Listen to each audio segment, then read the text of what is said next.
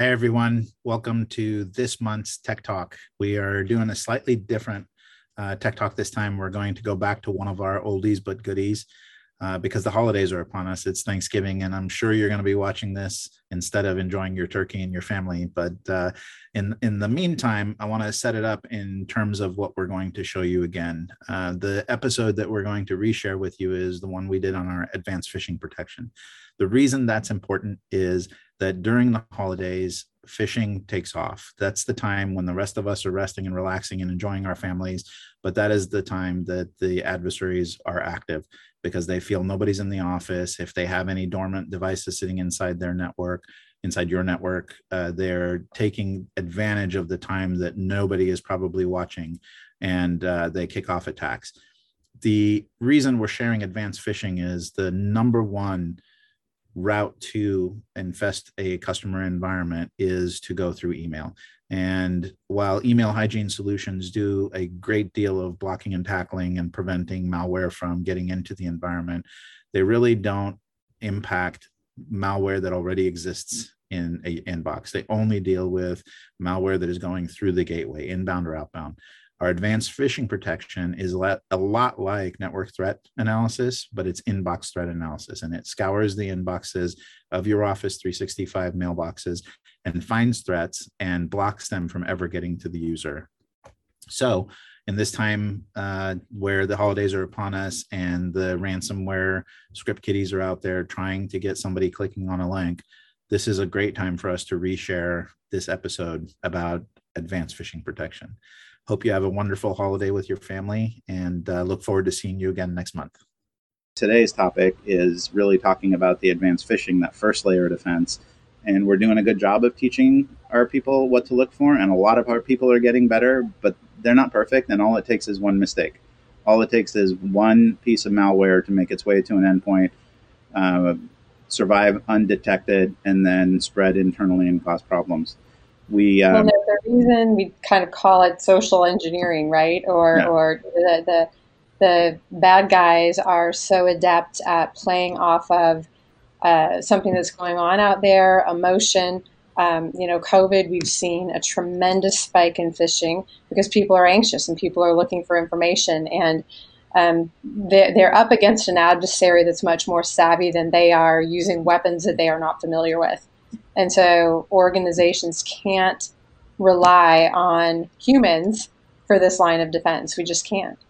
And we can't rely on the edge protections that we created in our offices with firewalls and with proxies and so on and so forth, because those don't extend to the home. Unless you have everybody VPN in, and most of us don't have infrastructure that can support that. Hence, we're seeing this massive spike in zero trust networks becoming exciting. And I agree with the concept of zero trust networks, but it's just another firewall. It's just another VPN. It's just a new name.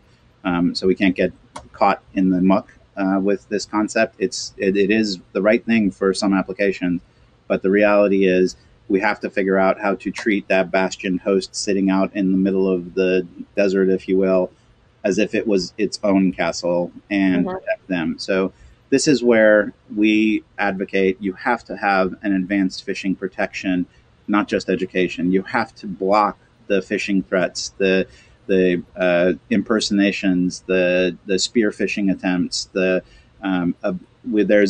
some of the most current things that are happening right now is the phishers are trying to impersonate an employee and reach out to finance and say, change my direct deposit bank account.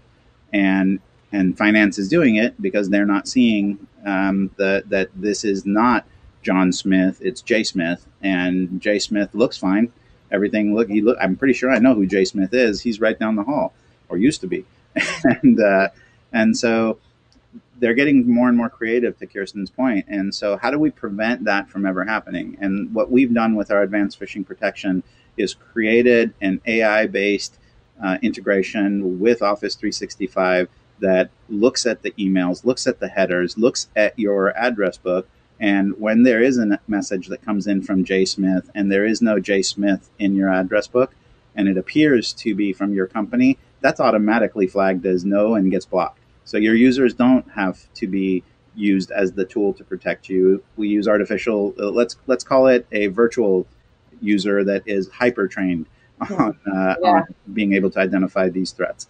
Other things that we used to see a lot of before we deployed this for ourselves was at least once a week, we would get text messages and emails from our CEO to our finance team saying, I'm in this part of the country and I need some funds transferred to this account.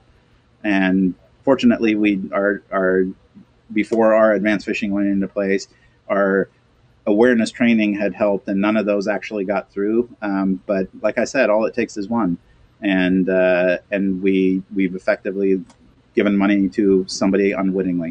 Mm-hmm. So I, for one, prefer not to take the risk that my users are hyper aware 100% of the time. Mm-hmm. I'd like to account for that. Let's just say that the training is perfect and you're going to get a 1% failure rate.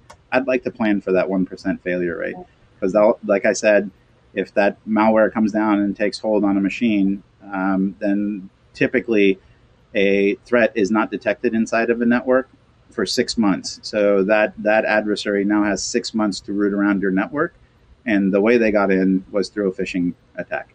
So this is the most critical of even though we didn't have it in our trifecta before, the fourfecta, with the addition of the first layer being advanced phishing protection, is probably one of the most critical pieces. It's the first line of defense. It is the moat, if you will.